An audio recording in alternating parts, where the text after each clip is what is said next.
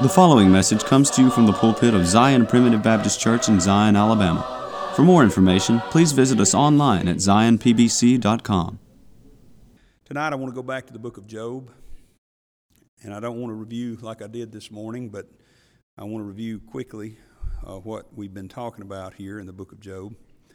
This is the third message that I've tried to preach on Job. We know that Job is the oldest written book in the Scriptures, not dealing with the oldest things in history, but it was written even before Genesis was written. Moses wrote Genesis and the rest of the 5 books of Moses later on. And so it's fascinating to me because it doesn't tell historical events. It tells about a relationship between a man named Job and his peers, and especially his relationship with God. And we said this morning, and I'm going to repeat it every time I come back to the book of Job, that we need to understand Job, because if we misunderstand Job, we very well may misunderstand the nature of God himself.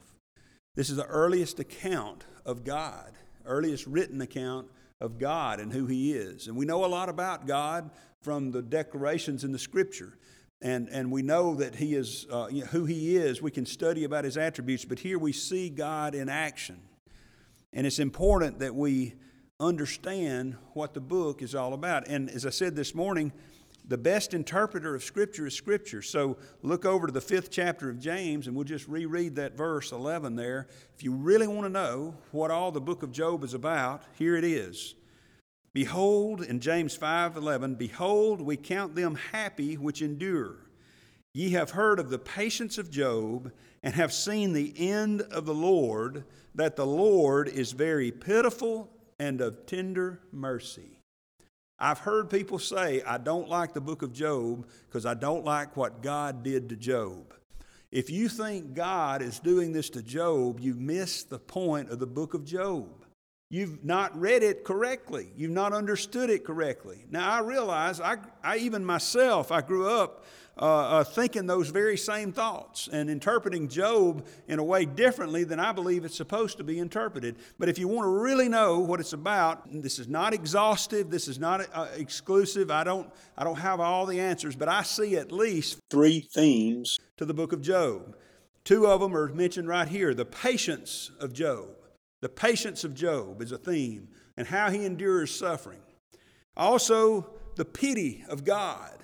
The pity of God upon Job. He is, if you read Job and come away with a feeling that, oh, God is arbitrary and he's mean and he's manipulative and he's something to be not just feared in a reverent way, but terrified of, because you never know what he might do to you, then you've missed the point of God. Here, the end of Job, or the end of the Lord, rather, it's not the end of Job, it's the end of the Lord, is that he is very pitiful and of tender mercy. And we'll see this as we go through this book. We'll see, as you read this book, you'll understand that Job is about the love and tender mercy of God, the pity of God, but also it's about the pride of God.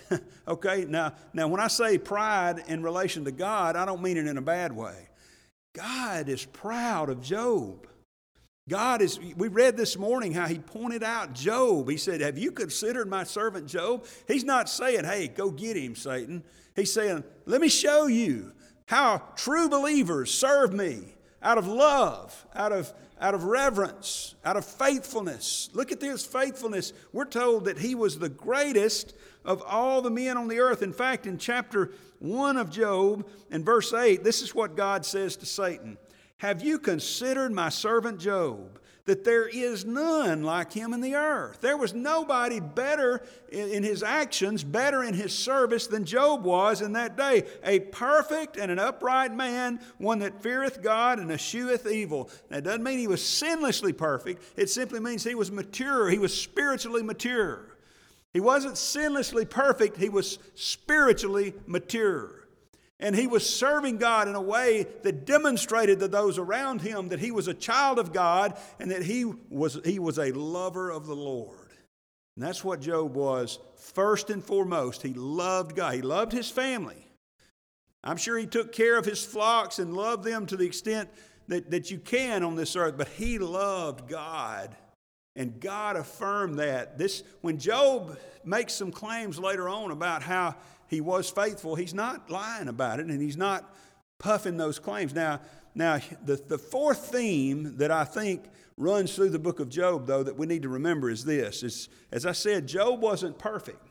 So not only are we looking at the pride of, God is proud of us. God delights in the faithfulness of his children. It's hard for me to fathom that when I consider myself to be a worm of the dust. But yet, when he has taken me from the beggar's dust of this world, and he has placed me in the palaces of his own throne room through the blood of his Son, the Lord Jesus Christ. And now he wants to see me do well. He wants to see me serve him. And when I do, he delights in that. He's not delighted when we stray away. He's not delighted when I neglect him. But when I am faithful to him, especially in the crucible of suffering, he is delighted with me. So here we have God's pride. But now another theme that runs through this book that you'll see as you read it is the pride of Job and his friends. Okay? As I said, they're not sinlessly perfect. They're not sinlessly perfect. There's some pride involved. You're going to hear Job kind of boast a little bit later on. And in a sense, I can understand it. His friends come to him and keep wearing him out with this idea that God wouldn't be punishing you if you hadn't done something wrong. and they presume two things. Number one, that God's doing it. And number two, that Job must be some great hypocrite. And then we hear Job start lifting himself up a little bit. And certainly all those miserable comforters were prideful. And I want to tell you, beloved, there's nothing like the valley of suffering to weed out all the pride from your life. It is hard to be prideful when you're laying flat of your back, suffering in this world. So, this morning we saw the situation Job could see in the first 5 verses where he was doing pretty well. His family was doing well. His health was fine. His material blessings were still there. And he was still being faithful. He was sacrificing on a regular basis, even on behalf of his children. Like today we would say, I pray daily for my children. I pray daily for my family. I pray not only that they would just, he wasn't just praying, Lord, I want them to prosper. I want them to have great estates and positions of authority. He was praying, God, I hope they haven't offended you. And if they have, I'm going to try to intercede on their behalf because I love you more than them, but I love them a lot, and I want you and them to be reconciled together. Now, he's not teaching here some kind of vicarious reconciliation. That's still a personal relationship. It's still a personal thing between you and God. But did you know that it's important that we pray for one another? It's important that when we see one another, sometimes we don't know what's going on. And I don't know what's going on in Brother James's life, I need to be praying for him that the Lord would be with him. I need to be praying for him. I may say, Brother James might have slipped up today. He might have done something wrong today. Lord, forgive him. That's an appropriate prayer. And it is because I love Brother James, but it's not only because I love Brother James, it's primarily because I love God. And I know he's one of his children, and I want to see them, God is pleased, as I said, when he delights in our service to him. And the situation Job could see is everything was going well. But, it reminds us in every situation we can see, there's a situation we cannot see. We talked this morning about how I don't believe this is a heavenly scene. This is a scene where the sons of God, that is, children of God, probably Job and his children himself, came to present themselves before the Lord. They were coming to worship him. That's a worship service like this. Several reasons that I don't believe it's a scene in heaven. One is Satan came among them, and Satan is not welcome in the throne room of God. Satan is no longer welcome in heaven. Plus, it says there was a day, and there's no day in heaven. It's just an eternal day. There's no separate days or passage of time. But we saw where the devil came along, and as we left it this morning, we saw God's purpose. The struggle is about to begin, and here is God's purpose. Look in verse 8. The Lord said unto Satan, Hast thou considered my servant Job, that there is none like him in the earth, a perfect and an upright man, one that feareth God and escheweth evil? Now again I say what I said at the beginning. If you go away from Job thinking God is some kind of mean-spirited manipulator, you have missed the point. What is mean-spirited in this? What do you see in this other than God being proud of one of his children? You know, like we would be proud of our children. When my children do well, I'm proud of that. You know, it's, God, they didn't have Facebook in that day. God couldn't put on Facebook, look at Job, I suggest that probably God would not have touched Facebook with a 10-foot pole, but be that as it may. So that's what we do today, right? We see our children do something great and we put it on Facebook. We're proud of them. Well, this is God broadcasting. Look at Job. Job is doing right. I am so proud of him. I love him so much, and I love how he serves me. I delight in him. Satan, can you see it here? And that's kind of where we left it this morning. So tonight I want us to look at Satan's purpose here. See, God's purpose was to praise Job, but notice what Satan's purpose is. Satan's purpose is to get Job. He's to get him. Notice the answer that Satan gives in verse 9. Then Satan answered the Lord and said, Doth Job fear God for naught? Hast not thou made an hedge about him, and about his house, and about all that he hath on every side? Thou hast blessed the work of his hands, and his substance is increased in the land. But put forth thine hand now, and touch all that he hath, and he will curse thee to thy face. There's several things to unravel here about what Satan says. The first thing we need to notice is that Satan cannot believe that anybody would serve God for naught, for that anybody would be a servant of the Lord that's not doing it with an improper motive of getting some kind of gain. We mentioned this morning about friends maybe you've had where they quit being your friend when you quit buying their lunch. When they lost their free ride, they quit being Satan believes Job is a paid lover of the Lord. He says, you take away the blessings now, and he's gonna kick you to the curb, Lord. He's not gonna love you anymore. Now, one of the things, Satan cannot fathom that. See, partly because, especially at this time, Satan was not omniscient. Satan is not, I don't know what he knew about God's purpose in eternal salvation, but I know he didn't know all about it. I don't know if he suspected that the Messiah was coming. I tell you what now, he knew enough to know that there was going to be a day when he would be tormented. There's going to be a day when he's going to be overthrown. Those demons that Jesus cast out said something to Jesus, said, are you here to torment us before the time?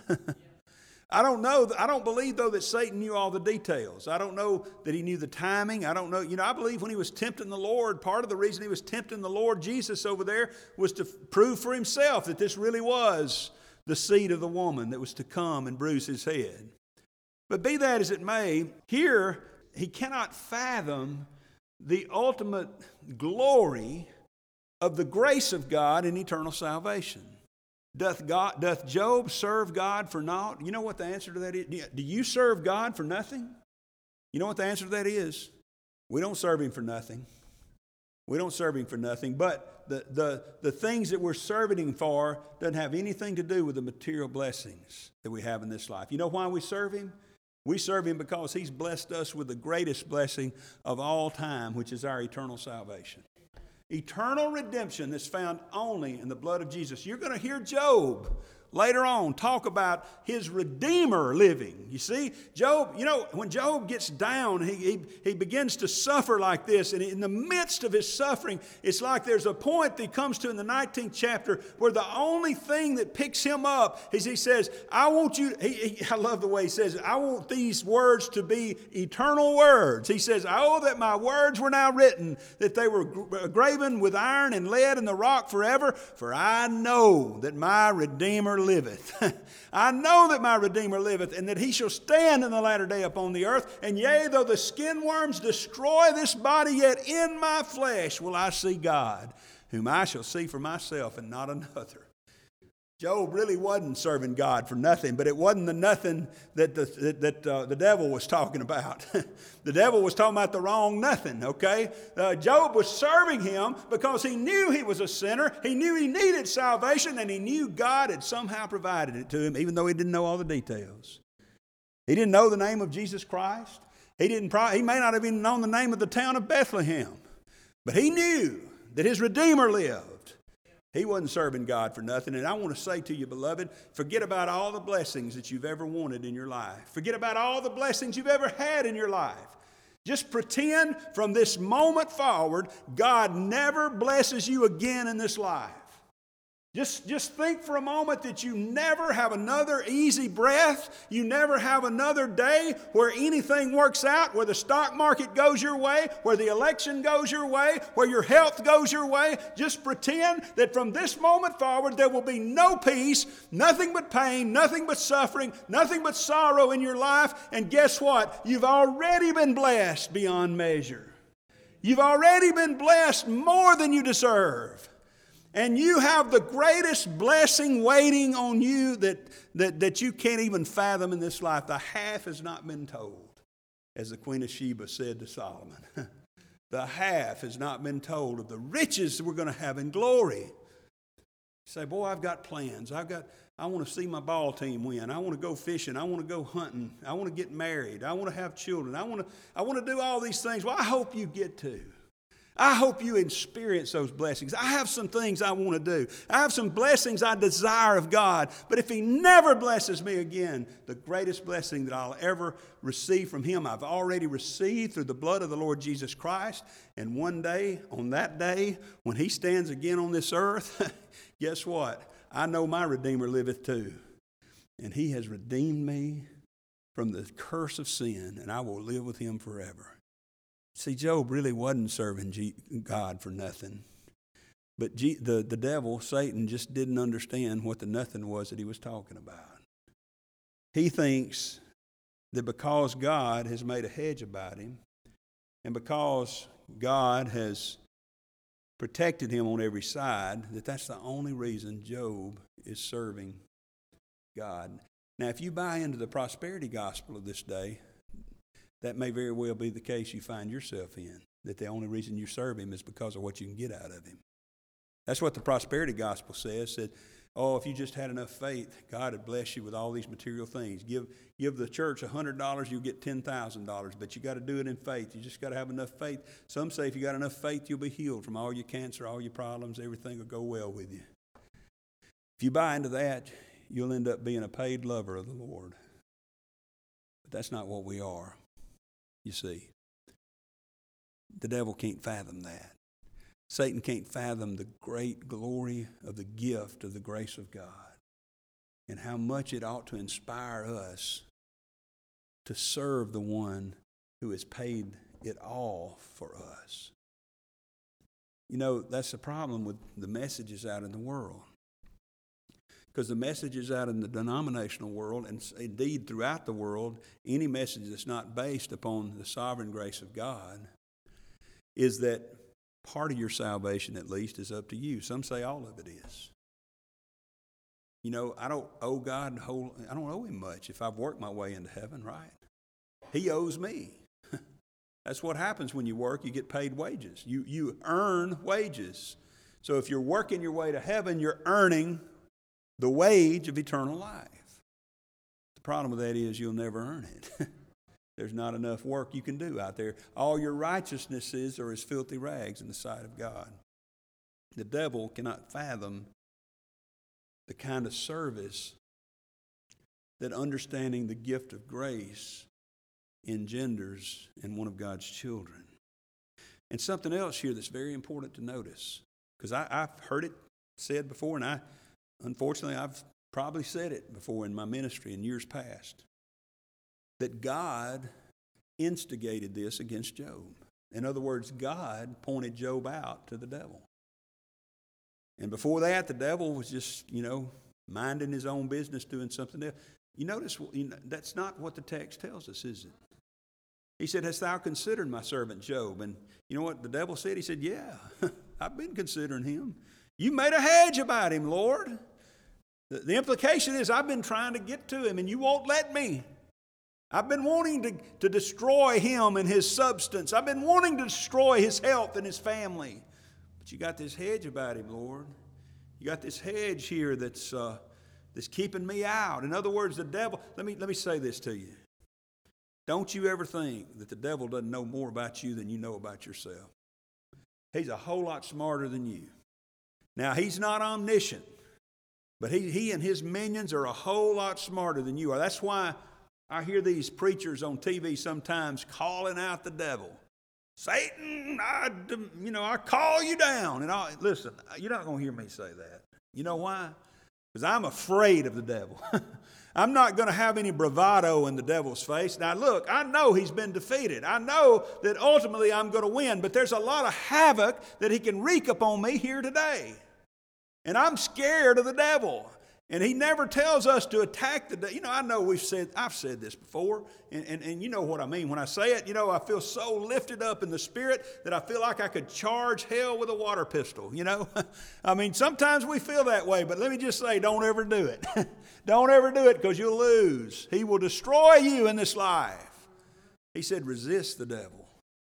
Put on the whole armor of God. God has provided us with some armor, and he's provided us with some things that will protect us, but we cannot rebuke him like Jesus did. The devil's been all about Job, all about coming to get Job. And then the third thing that you need to get from this that I think is so important here, and it almost brings tears to my eyes every time I read it, because one thing we need to get from the book of Job is a firm understanding of the nature of God and what he's doing, and the nature of the devil and what he's doing. As I said, sometimes people will say, well, look what God did to Job. Is that really true? Listen to this. Look at verse 11. Satan says, put forth thine hand now, and touch all that he hath, and he will curse thee to thy face. You know what he's doing here? The devil is tempting God to do exactly what the absoluter says God does. The ones who believe in absolute predestination of all things believe that God, they'll never say he's the author of sin, but they believe he purposes and plans everything, including the sin of Adam, and he absolutely predestinated and ordained it from before the foundation of the world, and that makes God the author of sin. He's tempting God to be an absoluter. That's what he's doing right here. He says, God, you reach out and touch him. You reach out and touch him, and he will curse you to your face. Now, I got to be honest with you. When you think about yourself, if somebody comes up to me and says, hey, big boy, you do this. I'm like, well, I sure will. That's my inclination. Well, okay, we'll see how this goes. I'll sure do it. If somebody dares me to do something, that's basically what the devil's doing, dares God to do this. Well, we'll just see, I'll do it. That's my human nature. Praise God that his nature is so different than mine. Because notice that the Lord didn't get into a theological argument with him. He didn't get into a long discussion. Notice what he said in verse 12. And the Lord said unto Satan, behold, all that he hath is in thy power. Thy power.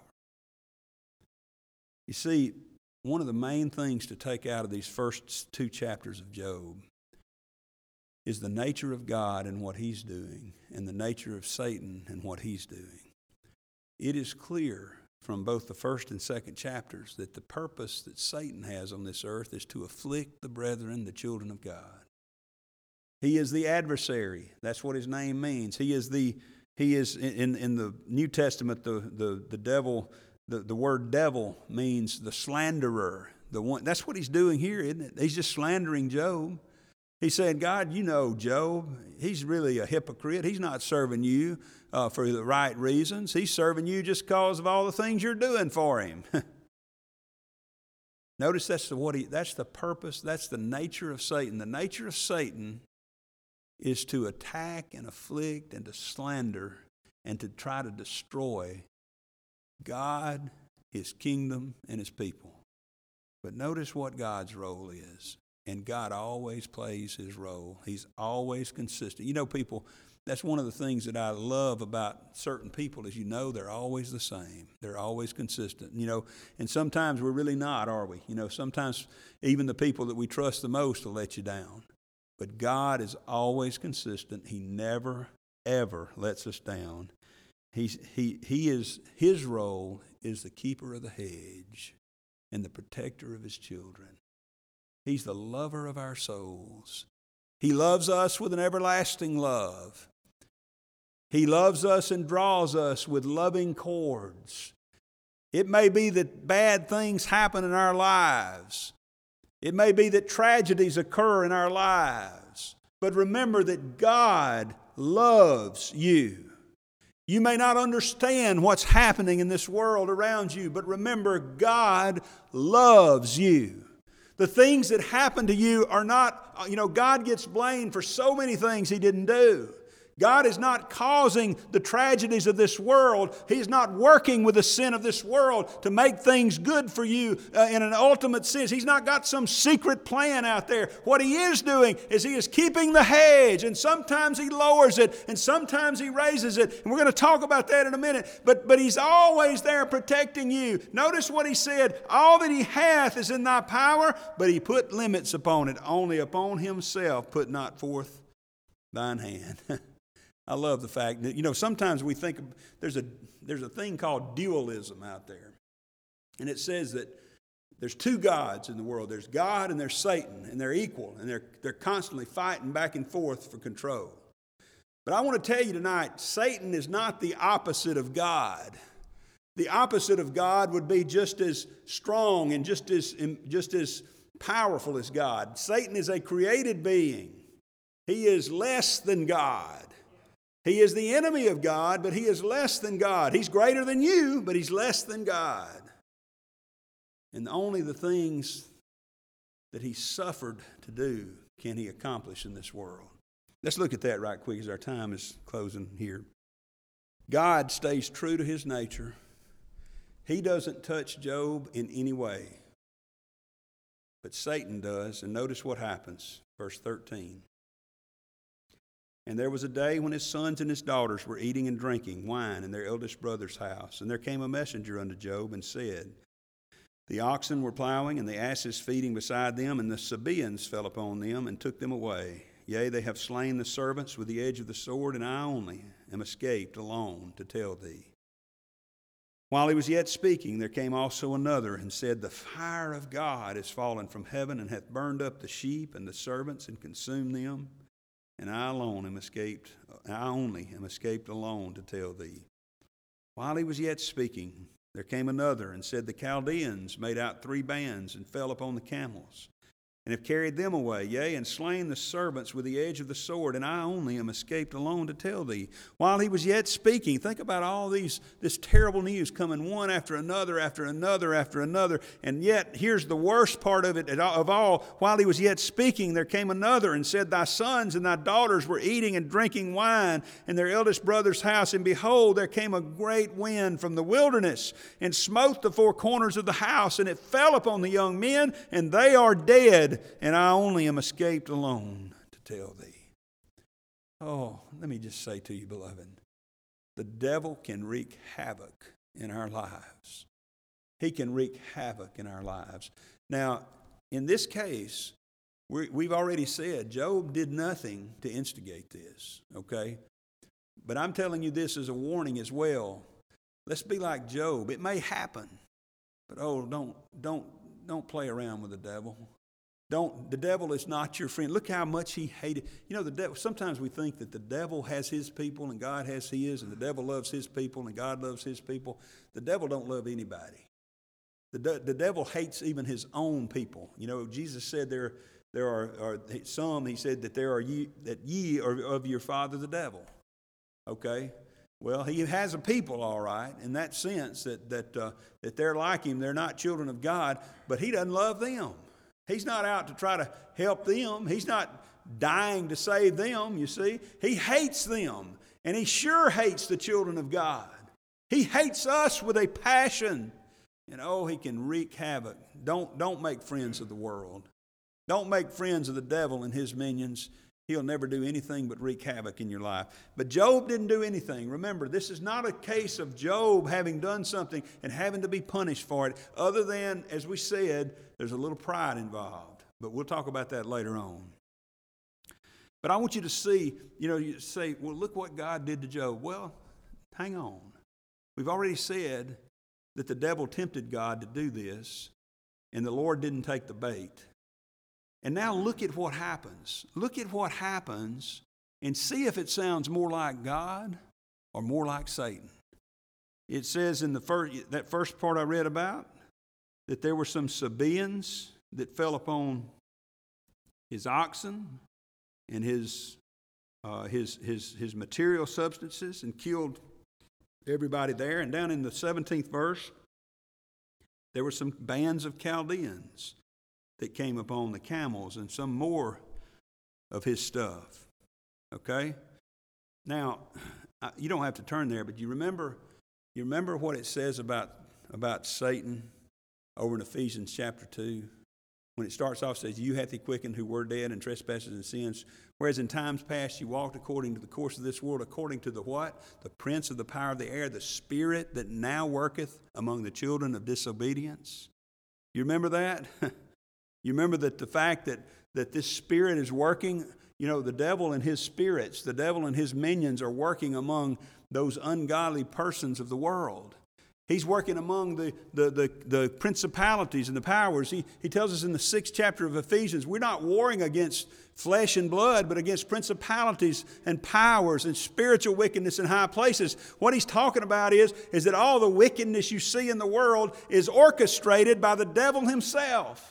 And these wicked men that came and fell upon him here, over in the book of Luke, I'm going to turn there right quick because I want to get it right. Luke, the 3rd chapter, I believe it is, or the 4th chapter, the 4th chapter, the account there of the devil tempting Jesus. Notice in the chapter 4 and verse 5, it says, the devil, taking him up unto a high mountain, showed unto him all the kingdoms of the world in a moment of time. And the devil said unto him, all this power will I give thee, and the glory of them. Now listen, for that is delivered unto me, and to whomsoever will I give it. In other words, the devil is telling us here that he's got power in the world. He has power among the kingdoms of the world. All these kingdoms. Now, I know we talk about our nation, the United States of America, being a Christian nation, but the truth of the matter is the only real Christian nation, the only real godly nation that ever existed was the nation of Israel. It was a nation that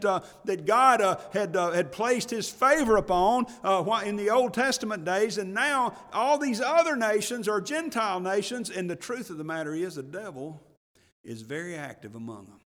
Now, don't get me wrong, I'm not saying we shouldn't seek to elect godly people. We ought to do everything in our power to keep our nation focused upon the things of God. It started out in a great way, focused upon that. Many of the founding fathers were predestinarian believers, either Presbyterian or Baptists of some sort in their day. But listen, don't ever think that this nation, that our salvation is going to come through some kind of political revival in this nation. The devil has dominion over the kingdoms of this world.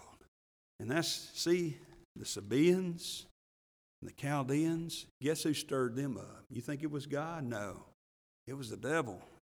All right, look at the next. Look at the fire of God fell upon them. You know what? That's just a great. I believe that's a reference to lightning. That's a reference to just a great lightning storm came upon these sheep and the servants. That's the fire out of heaven. Okay, the fire that came down from above, and also then a great wind, okay? A great wind came and smote the four corners of the house. What is the devil called? We just quoted it from Ephesians 2. He's the prince of the power of the air. He's the prince of the power of the air. Who does this sound like? Who do you think's acting here? Does it sound like God, or does it sound more like Satan? I believe it sounds like Satan to me. I hope it does to you. And ultimately, all this tragedy fell upon Job in one day. Now, as we bring this to a close, you remember how we talked about the themes, the patience of Job, the pity of the Lord, which we're going to get to, and the pride of God, God being proud of the children of His who act in the right way, even in the face of suffering. Look at verse 20. Then Job arose and rent his mantle and shaved his head. And this is the point where, if this were the book of Chris, it would probably say, and Chris laid down and pitched a fit unlike any that you've ever seen in the history of the world, and cried and wailed and cursed God and sang, poor pitiful me, poor pitiful me. I mean, I hate to admit it, but I've told y'all before, I get so tired of having to confess. I'm going to make y'all all come up here and confess one Sunday morning. We're just going to have a confession Sunday, and y'all going to have to come up here and do it. But I'm confessing to you, I sure haven't always acted like Job. Things go bad, things go wrong, just minor things. Sometimes I lose my cool. I get frustrated, and I just throw up my hands and say, what's the point? That's what Job's wife is going to say here in a few minutes, in a chapter or so. But notice what Job did. Job arose and rent his mantle and shaved his head and fell down upon the ground and worshipped. He worshipped. He worshipped this Lord that he had his hope in. He worshipped the God who he knew was his Redeemer and would one day stand upon this earth and would redeem him in a real and physical way, that his body would be taken home to heaven. And he said in verse 21, naked came I out of my mother's womb, and naked shall I return thither. The Lord gave, and the Lord hath taken away. Blessed be the name of the Lord. Now, two things right there as we bring this to a close. First of all, Job had the right view of himself, didn't he? We tend to get lifted up. We probably look at all I've done. You remember King Nebuchadnezzar, is not this great Babylon that I have built. I walk around sometimes, over there. Is this not the great McCool hillside that I have built? Tim might disagree with me. He might say he had something to do with it. But, is not this my house? Sometimes do we get caught up in things sometimes, material things? I'm thankful for the warm house that I have and the fact that it keeps out the rain. And, I'm proud of my house. And, right now I'm not too proud of my house. I got a leak somewhere in the corner of the dining room and I can't find it. And at this point I realize that this great house that I have built ain't so great anymore. Job remembers, naked came I out of my mother's womb, and naked shall I return thither. As they always say, you've never seen a hearse pulling a U-Haul. He had the right view of himself. And I believe here he had the right view of God. Notice what he says, the Lord gave and the Lord hath taken away. Blessed be the name of the Lord. Now often we hear that is like this. Well, the Lord gave these blessings. He gave these material things and then he took them away. But you see, that's not quite right. Because we've already seen where it wasn't God that touched him. It was the devil. It was Satan. And another reason that I think that might be just a little bit off on the interpretation is because of the next verse, verse 22. And all this Job sinned not, nor charged God foolishly. In the center column of my Bible here, it says that another translation of that would have been appropriate, the KJV translators put this in here, is another translation that would have been appropriate would have been, in all this Job sinned not, nor attributed folly to God. Don't we sometimes attribute folly to God? We say, God, why did you do this to me? I'll tell you, I'll never forget, one of the first vivid memories of my younger years was when Ralph's daddy, Big Ralph's hay barn burned up way back when we were kids. It happened during church, and somebody came and got him, and we saw it, and then we left church, and we drove around there to see it, and here it was a big conflagration. It was burning up all the equipment that was in there. I think they got one or two pieces out, and I was so angry. I said, God, why? Why are you doing this? I was charging God foolishly. It wasn't God doing that. It happened because there was some green hay in the barn, you know. It happened for reasons other than the Lord. The Lord didn't light a match and set it down there. Sometimes we think God lights a match to every conflagration in our lives. But Job is not saying this. I believe what he's talking about here is the hedge. The hedge. He's saying God gave the hedge, and God hath taken away the hedge. Blessed be the name of the Lord. You know, when you see God like Job sees, and by the way, he says, God, he didn't charge God foolishly. When you see God like Job saw God, you won't find yourself doing what I did when the hay barn burned. You won't find yourself doing what many do when tragedy strikes. So many times tragedy in someone's life shakes their faith to the core. And you say, why, God, are you doing this? When the truth of the matter is, God's not doing it. Now praise his name as we see in Job and as we'll see as we continue that God is a great overruler of all the manipulations and the wiles of the devil that he could ever come up with. Ultimately, we're going to see, you remember James? James said this book is about God being pitiful and merciful. He's being pitiful and merciful. And as I said this morning, I'll leave you with this. Job ultimately is recompensed in a great way. He had more material things at the end of this book and the end of his sufferings than he had to start with. He had another great family that came. God blessed him in so many ways, okay? In a great way, overruling all of the terrible things that the devil has done. But what if God hadn't blessed him at all? What if God had never blessed him again? What if Job had died in this? Do you know people that have gotten in the midst of troubles and they die? We said it this morning, but I want to say it again tonight. The best day in the life of a child of God is the day he dies. I've never had a greater day than I'll have on whatever day my death day is. January 1st, 2020 was the best day of my daddy's life. He had a lot of good days. He had a lot of great days. He had a lot of mountaintop experiences, but he never had a day like that day that came at 12:15 in the morning on January 1st of 2020, because on that day, all of his sufferings were over, all of his pains were done, all of the troubles of life and the worries that he had were eliminated, and he was in the presence of the one who loved him more than Mama loved him, more than we loved him, more than his mom and daddy loved him.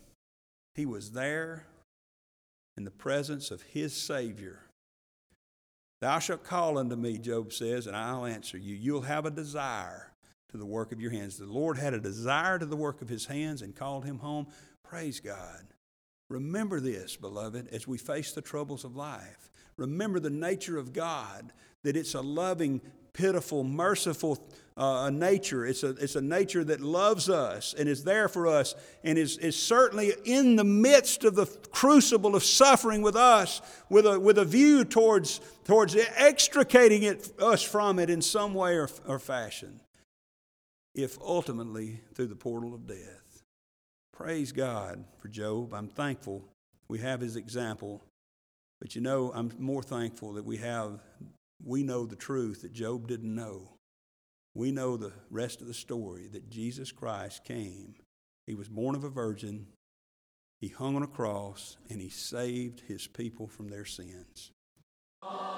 We thank you for listening to today's message. For more information, please visit us online at zionpbc.com.